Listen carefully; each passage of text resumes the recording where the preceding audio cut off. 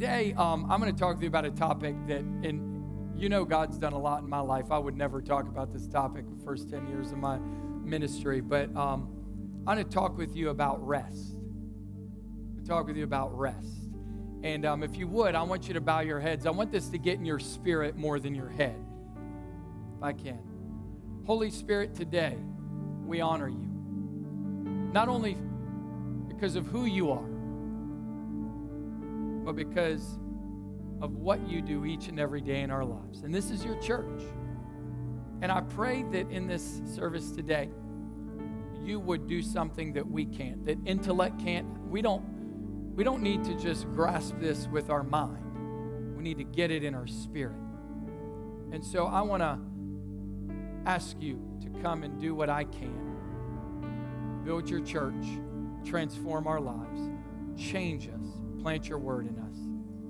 We give you this time. We thank you for it. It's in Jesus' name. All God's people say, amen.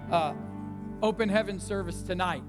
You should not miss that service. It's going to be bonkers good. And I just want to say that. I love that service. The presence of God comes in miraculous ways. And you need that service. Look at your neighbor, say, you need that.